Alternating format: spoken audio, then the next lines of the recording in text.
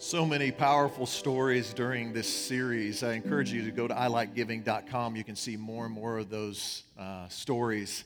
This series has just been great. We've been going through this book called I Like Giving by Brad Fornsma. We have copies of that book, by the way, in the Next Steps room. We've got them. If you want them, go back there. You can purchase them at a deeply discounted rate, cheaper than you can get them anywhere else. We want to put this book in everybody's hands, though, because it's a whole new concept to giving and how giving is really a lifestyle of generosity. It's just been a tremendous series. Just for me personally, when I read this book, it just helped me get a new mindset towards being generous to others. And so we've been looking at these different I like things, and this week what I want to talk to you about is I like grace. I like grace. So if you have a Bible, let's go to the book of Luke. The book of Luke is in the New Testament. If you have a paper Bible, about 3/4 of the way through that paper Bible. If you don't have a Bible, they're free. They are in the Next Steps room after the service. Just go back there, and they'll make sure that you get one. Luke's Gospel and the 7th chapter. Now, Luke was not a disciple. If you're new to church or new to reading Scripture, Luke was not a disciple of Jesus, but he was a follower of Jesus, and he converted to Christianity after Jesus' death and resurrection, and he was a companion of Paul. So he went around with Paul and saw Paul's missionary journeys, and then he also had some eyewitness accounts. So he talked to a lot of the apostles. Some even believe he talked to Mary, the mother of Jesus, and he wrote all of these accounts and put them together so that we could have this story of who Jesus was. And that's what the book of Luke is all about. So go to Luke chapter 7, and we're going to start in verse 36. Verse 36. And I'm reading out of the NLT. So if you have a mobile device, you can also go to corechurch.com, download a Bible app there. I'm in the NLT, so that's the version I'm going to be reading out of. It says this: one of the Pharisees, Pharisees were the religious leaders of their day. One of the Pharisees asked Jesus to have dinner with him, so Jesus went to his home and he sat down to eat. And when a certain immoral woman from that city heard he was eating there, she brought this beautiful alabaster jar filled with expensive perfume. Then she knelt behind him at his feet and she was weeping. Her tears fell on his feet and she wiped them off with her hair. And she kept kissing his feet and putting perfume on them. And when the Pharisee, the religious leader, who had invited him, saw this, he said to himself, he's not speaking this out loud, but he's thinking this, I mean, if this man were a prophet, he would know what kind of woman is touching him. She's a sinner. And then Jesus answered his thoughts. So by the way, people might not know what you're thinking, but God knows what you're thinking. And that goes both ways. That's good, and that can be bad. But Jesus knew what he was thinking, and he said this: Simon, I have something to say to you. Oh, man, do you want Jesus to say that? You're like, oh. He's like, go ahead, teacher. What an idiot. I'd just be like, hey, can this wait till later? When the dinner's over, we'll have a private meeting. You can tell me instead of in front of all my friends. No, he just tells him right there in front of everybody. And Jesus told him a story. A man loaned money to two people, 500 pieces of silver to one and 50 pieces to the other, but neither of them could repay him. So he kindly forgave them both, canceling their debts. He says, who do you suppose loved him more after that? And Simon answered, well, I suppose the one for whom he canceled the larger debt. That's right, Jesus said. Then he turned to the woman. He said to Simon, look at this woman kneeling here. When I entered your home, you didn't offer me water to wash the dust from my feet, but she washed them with her tears. Wiped them with her hair. You didn't greet me with a kiss, but from the time I first came in, she's not stopped kissing my feet. You neglected the common courtesy of olive oil to anoint my head, but she's anointed my feet with rare perfume. I tell you, her sins, and they are many, have been forgiven. So she has shown me much love. But a person who is forgiven little shows only a little love. And then Jesus said this to the woman: your sins are forgiven. And the men at the table said among themselves, who is this man that he goes around forgiving sins? And Jesus said this to the woman: your faith has saved you. Go in peace. Let's pray as we prepare to hear from God this morning. Thank you, Father, for this word.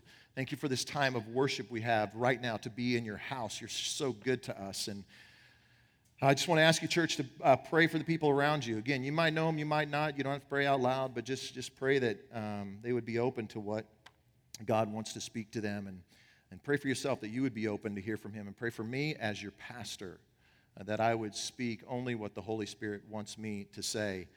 And if you're ready to hear from the Word of God, give me a big amen. Amen. Well, there are some things that evoke strong feelings and emotions in all of us. And when we see or we hear these things, we all are just instantly, we have an opinion about it or a strong feeling about it. For example, this. Cats. Cats. How many of you are how many of you are cat lovers in here? Cat lovers, all right?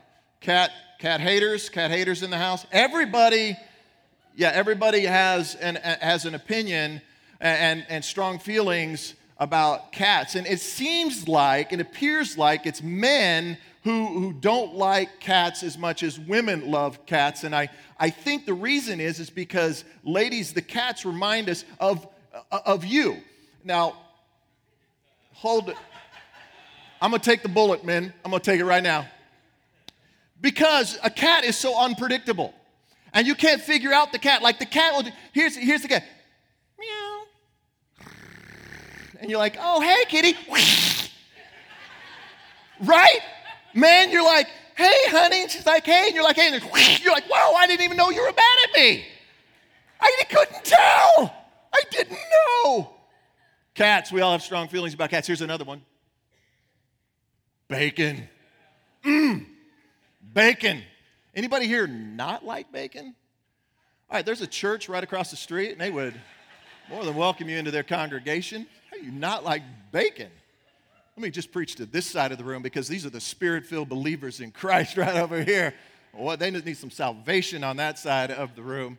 And I love bacon. And I think this is true too, is that men love bacon more than women love bacon. I don't know why that is, but I have a theory on that one as well. It's because bacon reminds women of men.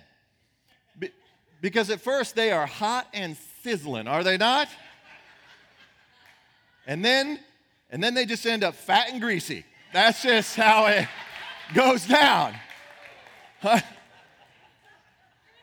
That's how you save yourself when you're doing public speaking right there. I mean, ladies, you walk in, he's like, hey. He's got his cutoffs on, his Leonard Skinner t-shirt, and he's flipping through the sports channels. You're like, what is this? This is not the man I married. Strong emotions and feelings. Here's another one right here.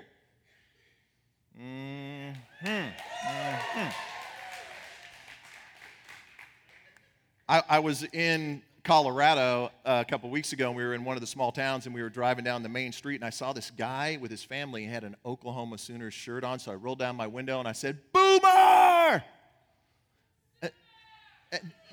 That's the response. And he just goes. And I thought, well, maybe he didn't understand me. And so I'm like, Boomer! And he's just like, what? And I got out of my car and I just said, give me that shirt back right now. You are undeserving. You just go topless the rest of the time you're here. Yeah, Boomer! Okay, all right. Okay, how about this one here? Here's this one. Yeah. Strong feelings and emotion. Let's try this again. Orange. Yeah, there's less of you, but more powerful. I love that about OSU fans. I do. I love that about you. And it's so hard being an OSU fan, because you're like, oh yeah, OU ranked 3rd in the Big 12 this year. Stick it to them. Hey, what are we ranked? 4th. Dang it! It's like always having that brother that you can't live up to. I mean, it's just there's so many. Here's one more.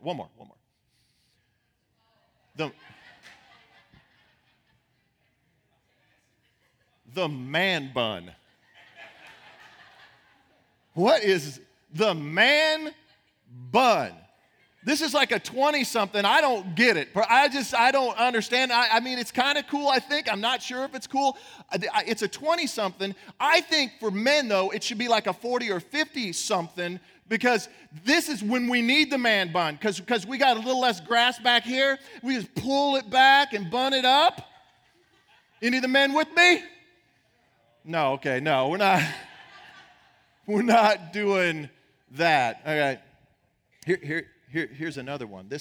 How about this one right here? Yeah. Oh, Jesus. He's going to talk about money. I just knew it was coming. That's the offering bucket. Oh, Lord.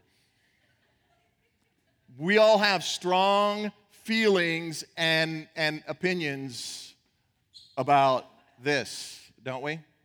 I mean, for some of us, this is what I would call the bucket of guilt. Like when it comes by on a Sunday, you know you should be good, but you don't really have a lot of money, and so sometimes you'll like hit the bottom of it so the change pops up and down, so it sounds like you gave something. Or you bend over to tie your shoes so the bucket goes over the top of you. Oh, did I miss it? I didn't know I missed the offering.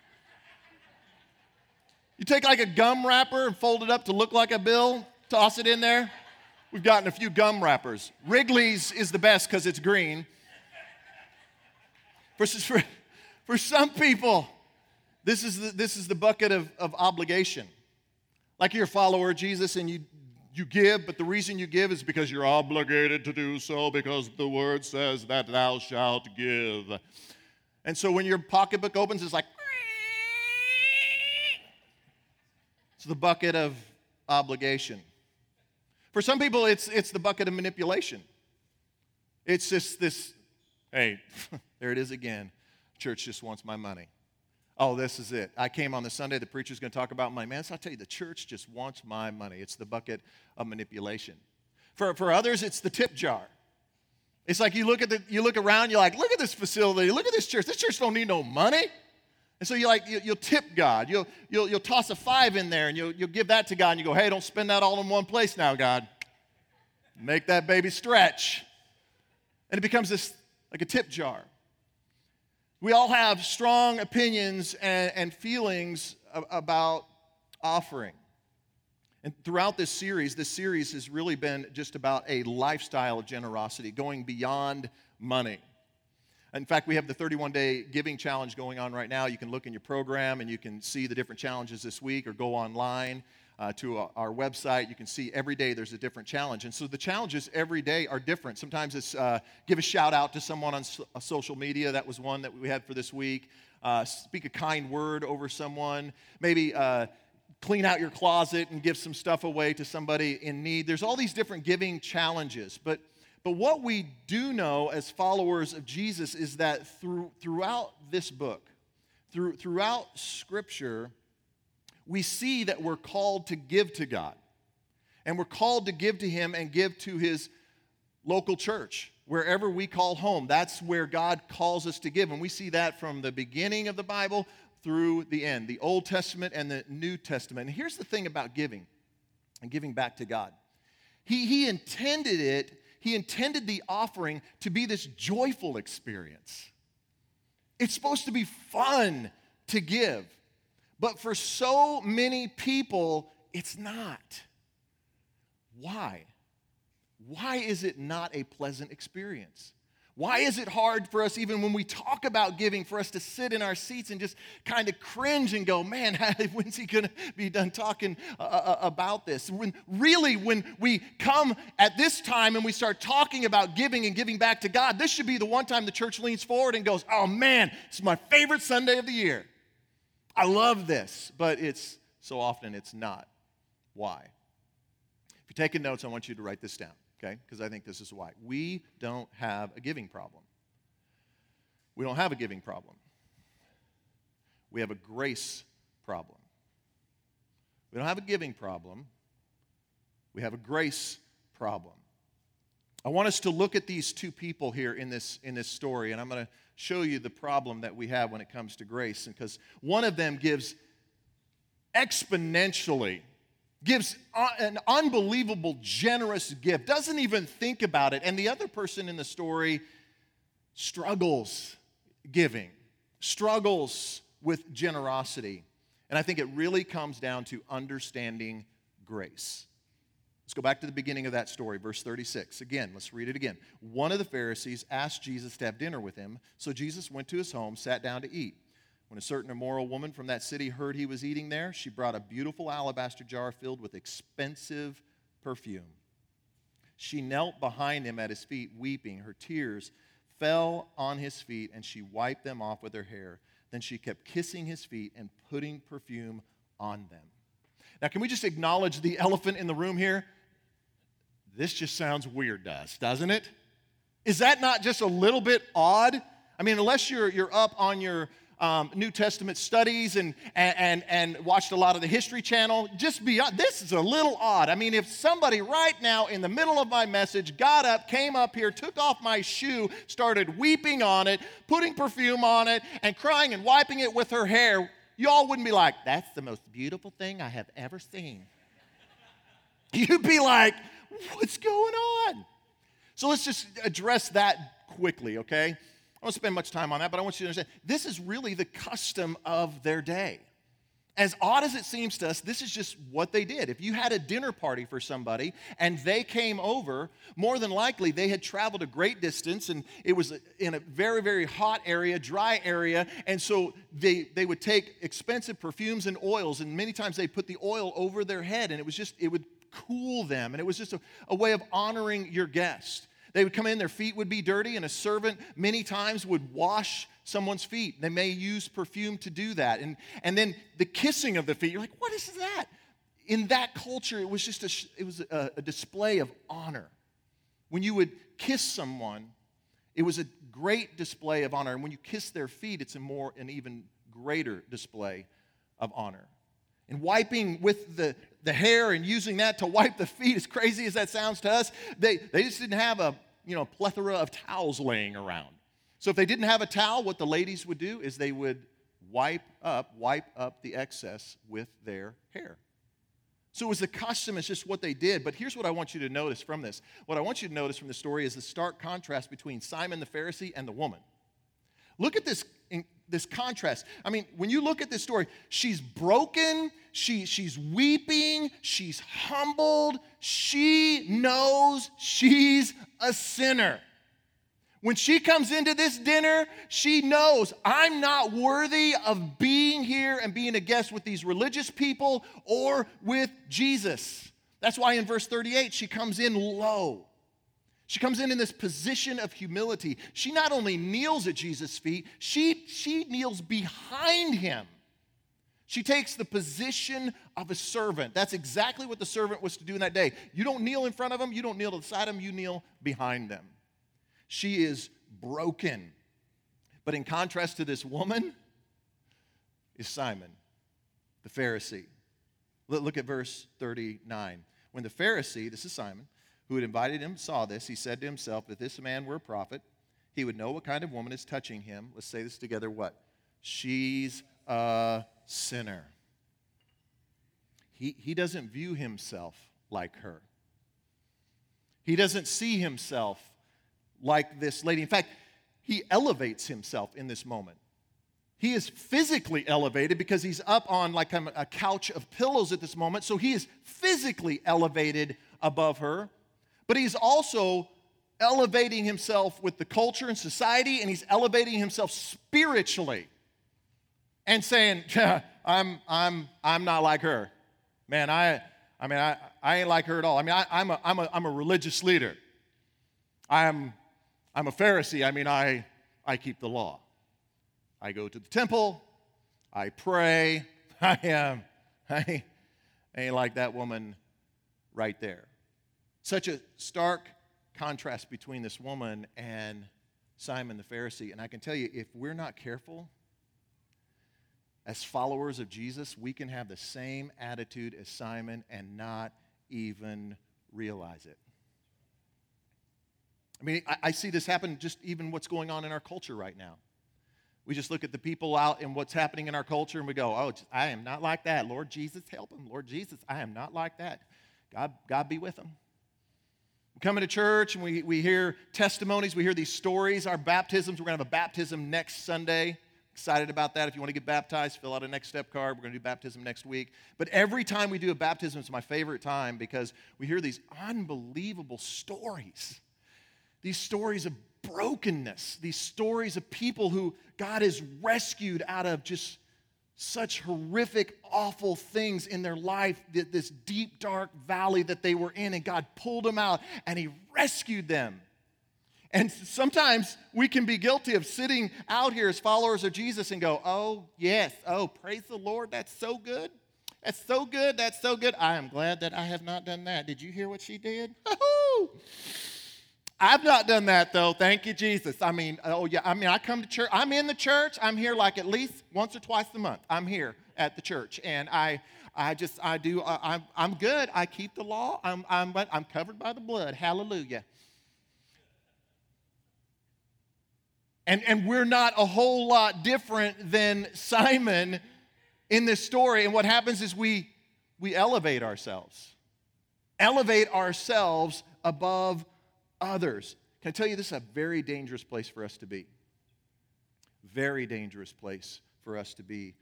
Because religious arrogance is the enemy of grace.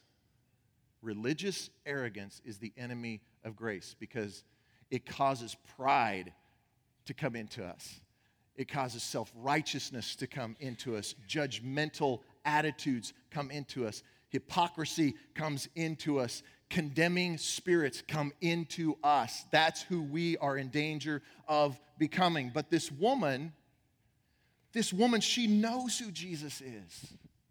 She knows who Jesus is, and so she comes and she's got an alabaster jar, and it's similar to this, and it's filled with this incredibly expensive perfume.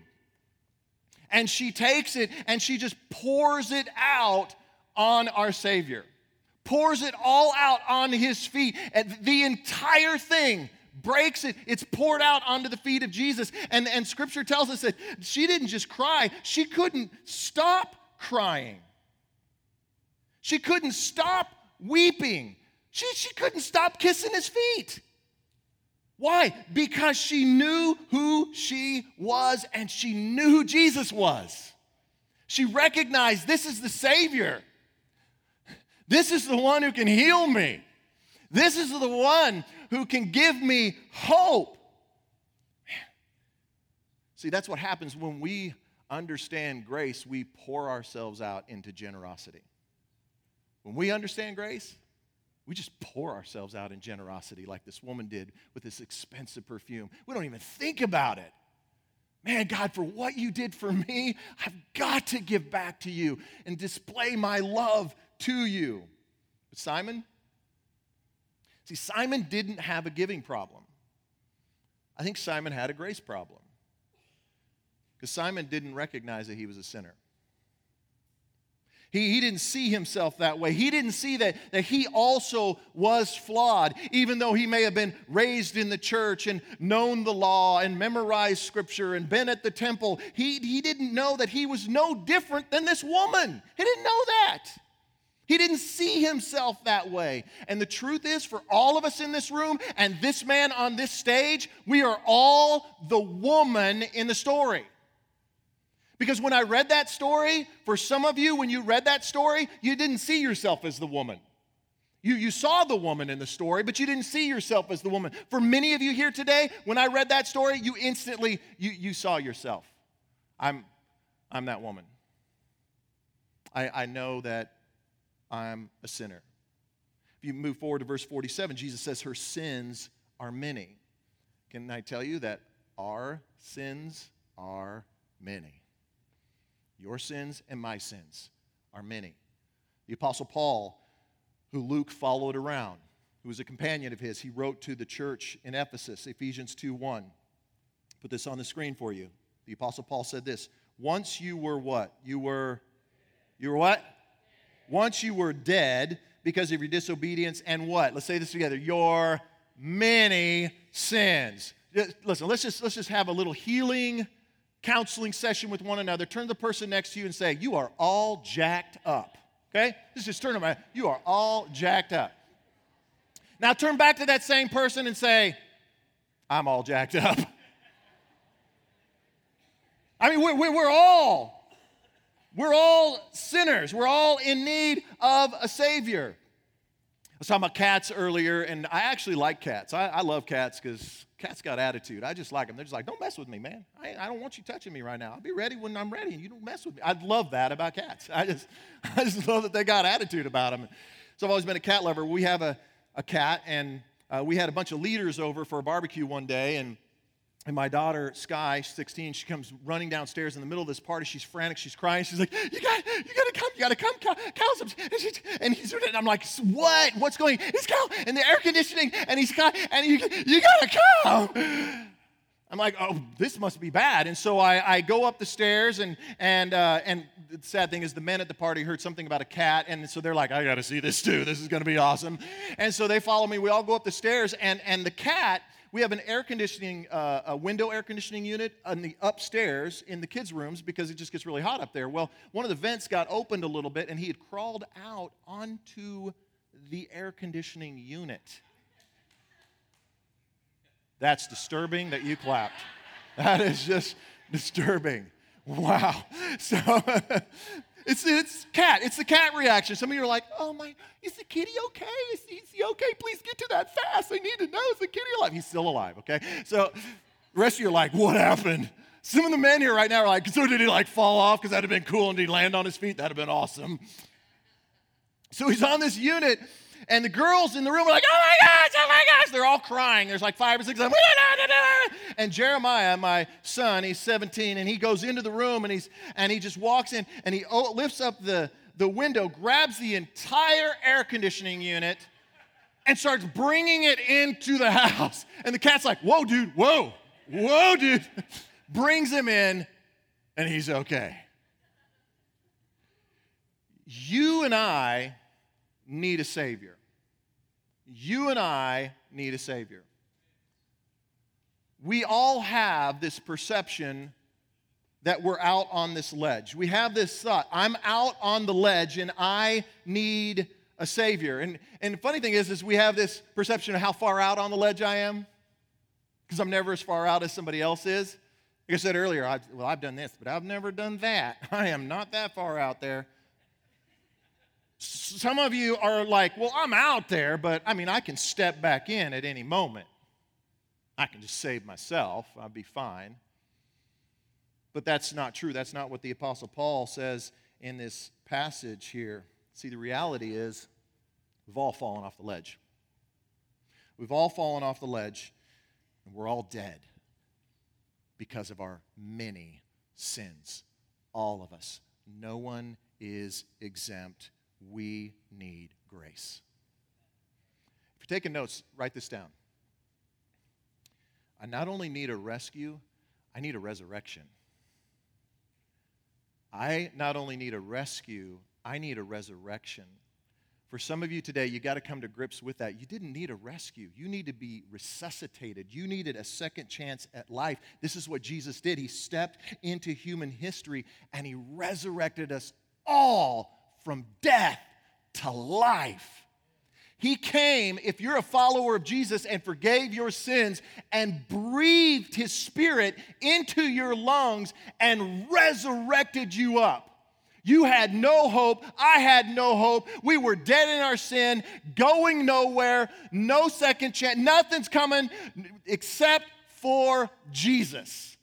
Shows up on the scene, goes to the cross in the most giving, loving act of all time, and in that moment, breathes life back into you and to me. See, we don't have a giving problem. I think we have a grace problem. And this woman, she recognized her sinful state. She knew that she was a sinner and she needed grace. And she was desperate for it. Look at verse 47. I tell you, her sins, and they are many. This is Jesus talking. They have been forgiven. So she has what? Say this together. She is what? Shown me much love. Again, say it again. Shown me much love. But a person who is forgiven little shows only little love. See, this is the thing about this alabaster jar. See, I think what this alabaster jar represents and represented to her was grace. It was filled and overflowing with the grace of God. So much so she couldn't help but pour it back out in generosity. When you understand grace, you pour yourself out in generosity. And that's what this woman did. She saw this as a jar of grace. And I would just put this to you today. What if instead of seeing this as a bucket of guilt or as a bucket of manipulation or as a bucket of obligation, what if we began to see this as a bucket of grace?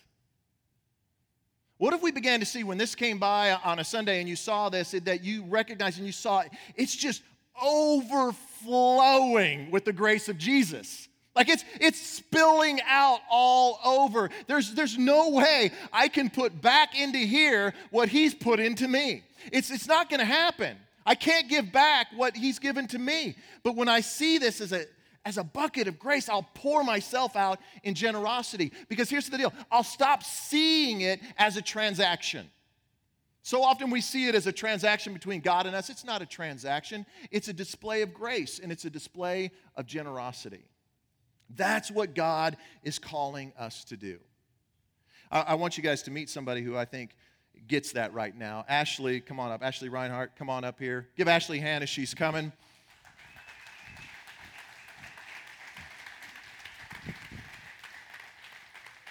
Every week, we've had these videos that we've shown you from I Like Giving, but we've wanted to also introduce people in our own congregation that get the giving spirit, that get this act of generosity. And Ashley told me a story last week that I think just best displays, come on over here, we'll get you away from that table over there. I think Ashley's story really represents the heart of what giving exponentially to God is all about. Ashley, tell everybody what you did when the series first started. We have this thing called, let me mention this real quick. We have a 90-day giving challenge. And our 90-day giving challenge is simply this. You begin tithing. You can be giving 10% of what God has given to you. And we know this is a biblical principle. And so if you begin tithing, we're going to come alongside you for 90 days. And if any time during those 90 days you have a bill or a need you can't meet, we want to come alongside you and help you and support you in that, because we're a church. We're in this together because we believe in this. And so you took the 90-day giving challenge at the beginning of this series. Walk us through what God has done since that Sunday. Okay, I'm nervous to talk in front of people, so if I talk really fast, I'm sorry. I watched that before the video. I just, the money that I had, I'm the gotta get in my pocketbook type of person too. Like, I don't know what to do, but it was just put on my heart to, try this and see that God is so faithful to you. And being a new Christian, I've been into it for about a year. I took that leap of faith, and I put my money in that white envelope, and I put it in that orange bucket, and I didn't think nothing about it. Anybody else would be like, oh, how am I going to live without that money? I don't know what I'm going to do, So I know I'm not the only one that does that. So I did it, and I didn't think nothing about it, and I watched that video, and that video, it touched my heart. Well, then Tuesday, I had a phone call from my son's heart doctors. And anybody that knows my son's story, he's been heart surgery after heart surgery. He was born 3 months early, and, they did his surgery, and I'm in that waiting room, and I'm on my knees praying to God out loud, I don't know what I'm going to do if I lose my son. You gave me this child, and what am I going to do? So I talked to the doctors after he's done and he's in recovery, and I'm like, listen, I just want to know my son is okay so that I can go back to work and make a living for both of my children. Can my son go back to daycare without me getting a phone call? Them doctors paid my rent for July and August to help me stay home with my son if I needed to, And that's what that 90-day giving challenge has started with me, and that took 2 days. 2 days. That Sunday, I put it in that orange bucket, and that Tuesday, my rent was paid for July and August. Wow.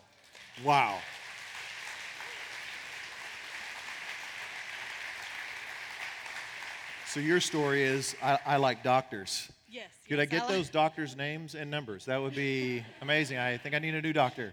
Can you even, I can't put my head around that. That's so amazing. You take the challenge and you give, and God just gives over and over and over. But then, and this is the part that it just means so much to me, because about a year ago is when you brought Elijah up, and we prayed right over here, and we anointed him with oil, and he wasn't walking, and he had the heart problem. We were praying that God would heal him, and so God heals him through these doctors. He's healed now. Mm-hmm. He's well.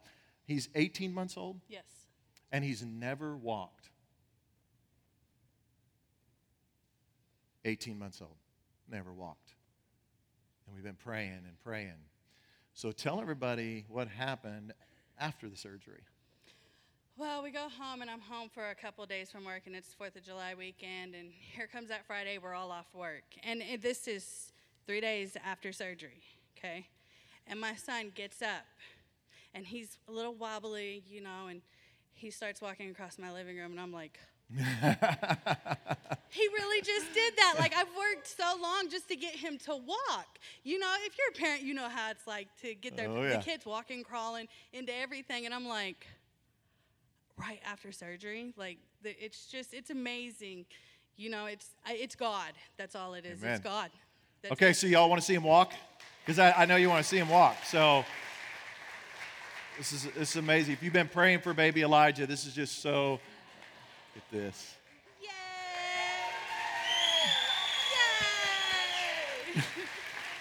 Yay! Oh, it's awesome, isn't it?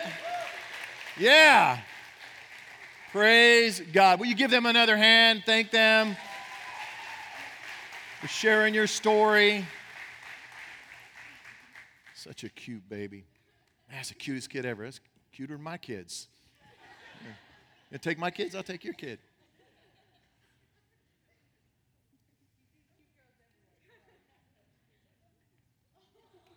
Man, just so beautiful. That's the picture of grace. That's the picture of our God. That's who He is. And what He's saying is, recognize me for who I am. Recognize me for what I can do for you. Recognize me for the hope. I want to resurrect your life spiritually, emotionally, mentally, and even physically. Would you bow your heads?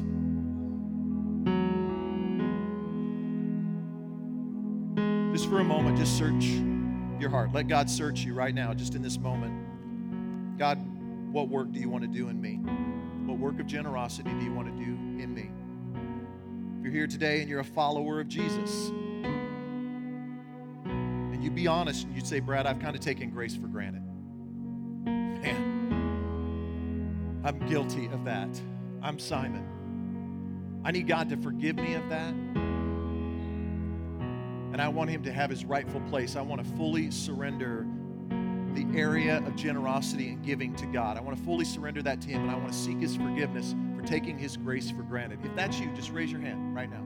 I see you on the side here, in the middle, over on the sides.